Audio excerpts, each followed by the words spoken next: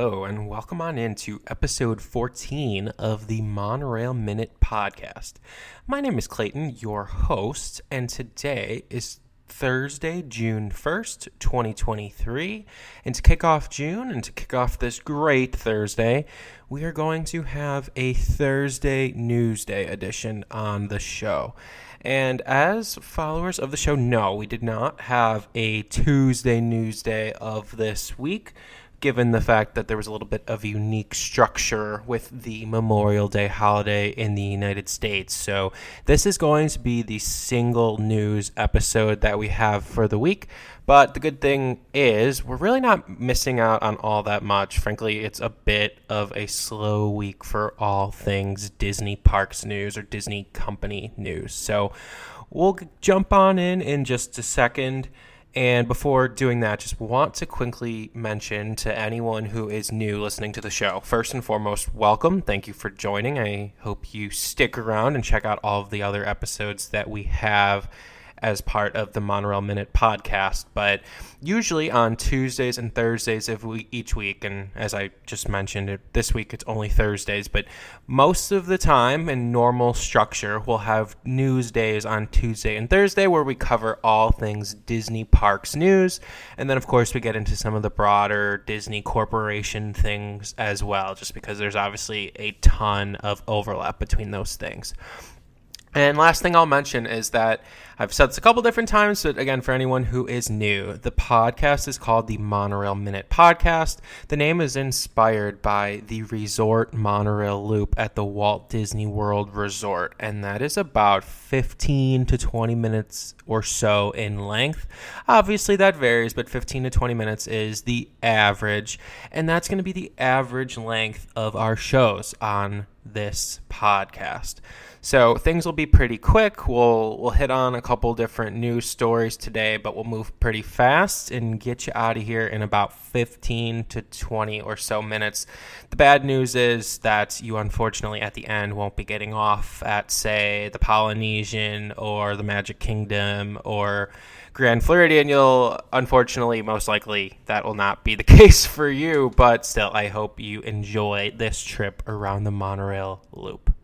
And now, our first story is going to be regarding the 2024 Walt Disney World dining plan. And as I'm sure a lot of you know, that the dining plan is something that has gone away for the last couple years, but it is officially back, and in 2024, it is going to be back in full force. And honestly, that's something that I'm quite excited about. As someone that has admittedly never tried out the dining plan, just because I feel like we have pretty set routines for what we like to do, and the dining plan doesn't necessarily fit that. I don't know. I'm happy to see that this is back, and honestly, I'd like to give it a try the next time I'm at a Disney park. So here's the information with the dining plan that has just been released in the last couple of days regarding the 2024 plan. So there's going to be two different dining plan options that are available to you. There's going to be the quick service Disney dining plan as well as the standard Disney dining plan. And I'll quickly overview the costs and then what's included for each one. So for the quick service Disney dining plan, the cost including tax in 2024 is going to be $57.01 per adult, and then $23.83 per child. And then, of course, this is going to be a daily cost.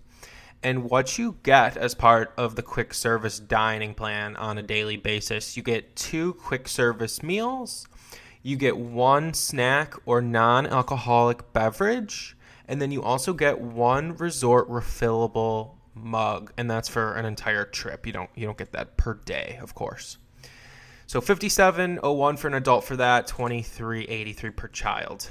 And then going to the standard dining plan, this is going to be $94.28 per adult and $29.69 per child. And for that, what you get is going to be pretty darn similar. The only difference is going to be, instead of 2 quick service meals per day, you're going to get 1 quick service meal and 1 table service meal. And then again, you'll get the same, one snack or one non-alcoholic beverage, and then one resort refillable mug per trip. So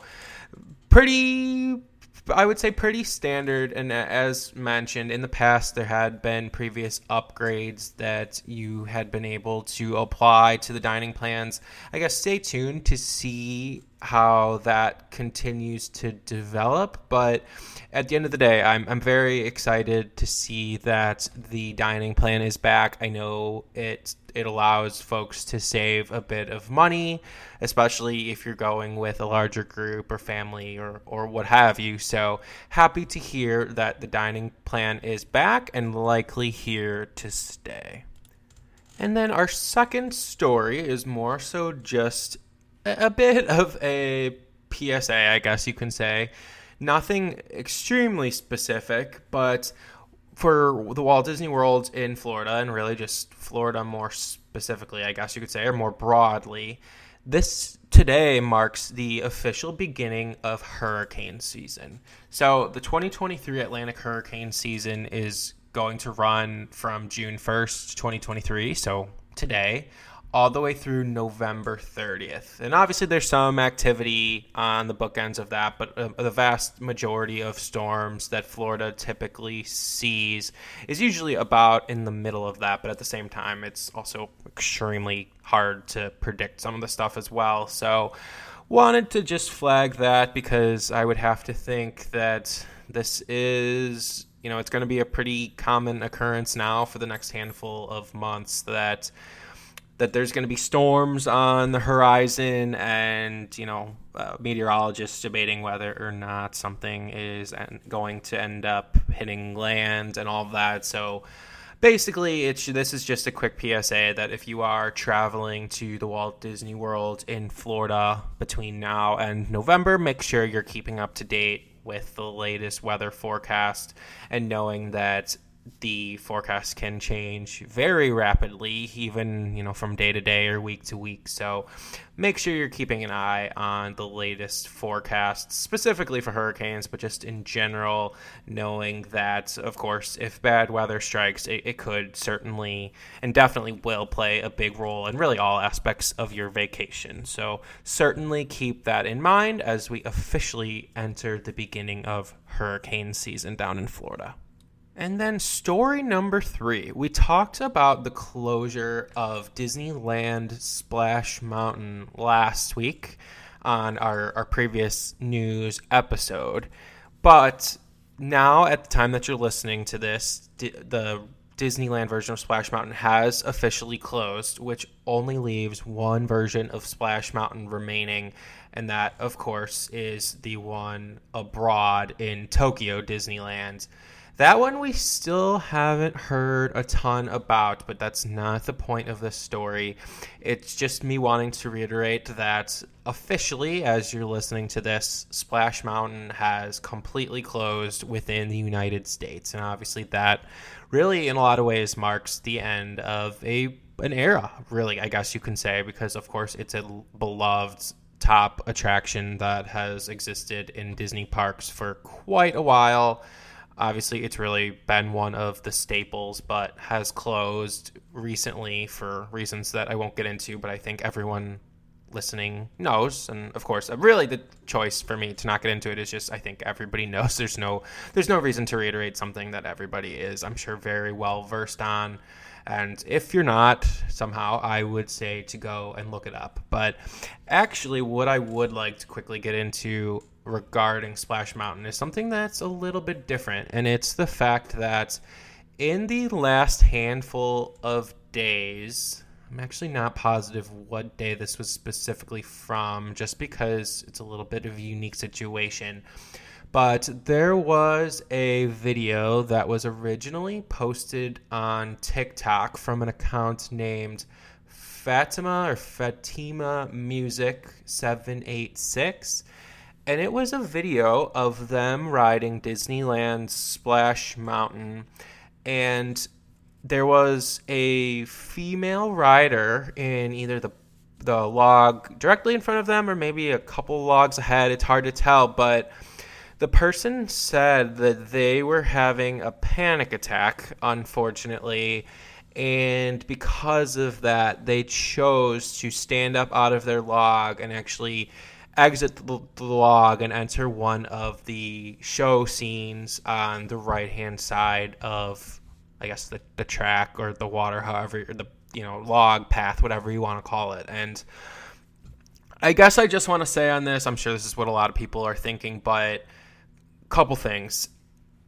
I'm a little nervous that, of course, in our current day and age, seeing this on social media, I am very sad that someone was having a panic attack for whatever reason, and frankly, the reason isn't important. There's some folks out there that are speculating, and honestly, that's not important. The point is, this person was unfortunately having a panic attack at the end of the day, and that's all that matters. But what I'm nervous about is the fact that there's a video on social media of someone getting out of their log or leaving their ride vehicle, because that is incredibly, incredibly, incredibly dangerous.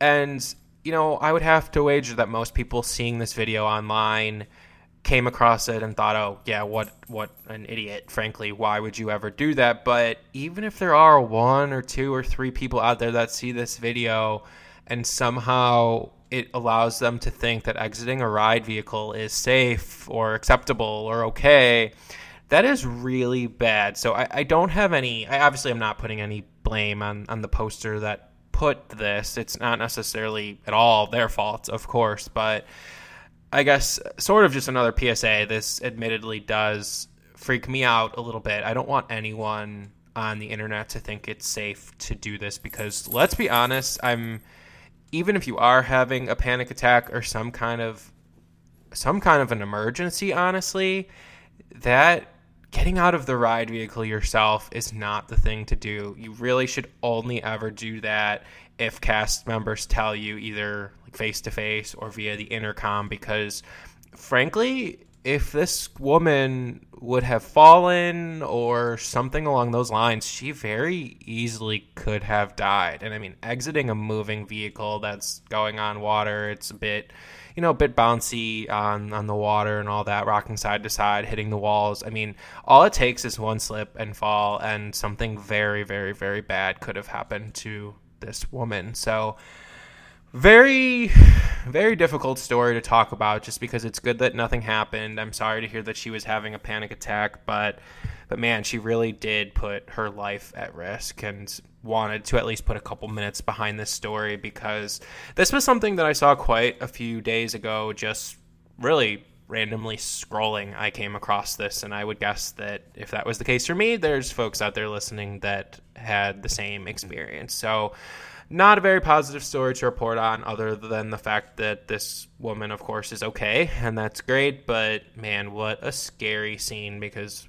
once again, I'll say for the very last time, you have no idea what possibly could have happened to her. But anyway, we have 2 last quick stories to get through before we end this trip around the resort monorail loop. The first story is a bit of a silly one, and this one is actually coming from a Twitter post, of all things. As I'm sure some of you know, the NBA Finals is about to take place, and the 2 teams playing in this basketball championship are going to be the Denver Nuggets and the Miami Heat. And of course, Miami, as you know, obviously plays in the state of Florida, Denver in Colorado. And the governor of Colorado, just a couple days ago on May 30th, sent out what is really a bit of a silly tweet to Governor Ron DeSantis of Florida. This is Governor Jared Polis sending this tweet, and he said, and I quote, "Calling Governor Ron DeSantis and Disney on a friendly wager. If the Nuggets win the finals against the Miami Heat, Disney World will move to Colorado, the actual happiest place on earth to do business, have fun, and be free. Hashtag Colorado for all." And of course, this is very silly. It's definitely poking a bit of fun at some of the controversy that's been going on in Florida between Disney and the governor and all of that, and not the point of this story. Really, I just thought it was funny. Of course, there's literally a 0% chance that the Walt Disney World is moving, especially to somewhere that far and with that terrain as Colorado. But did think it was still a funny enough tweet. I definitely chuckled at it.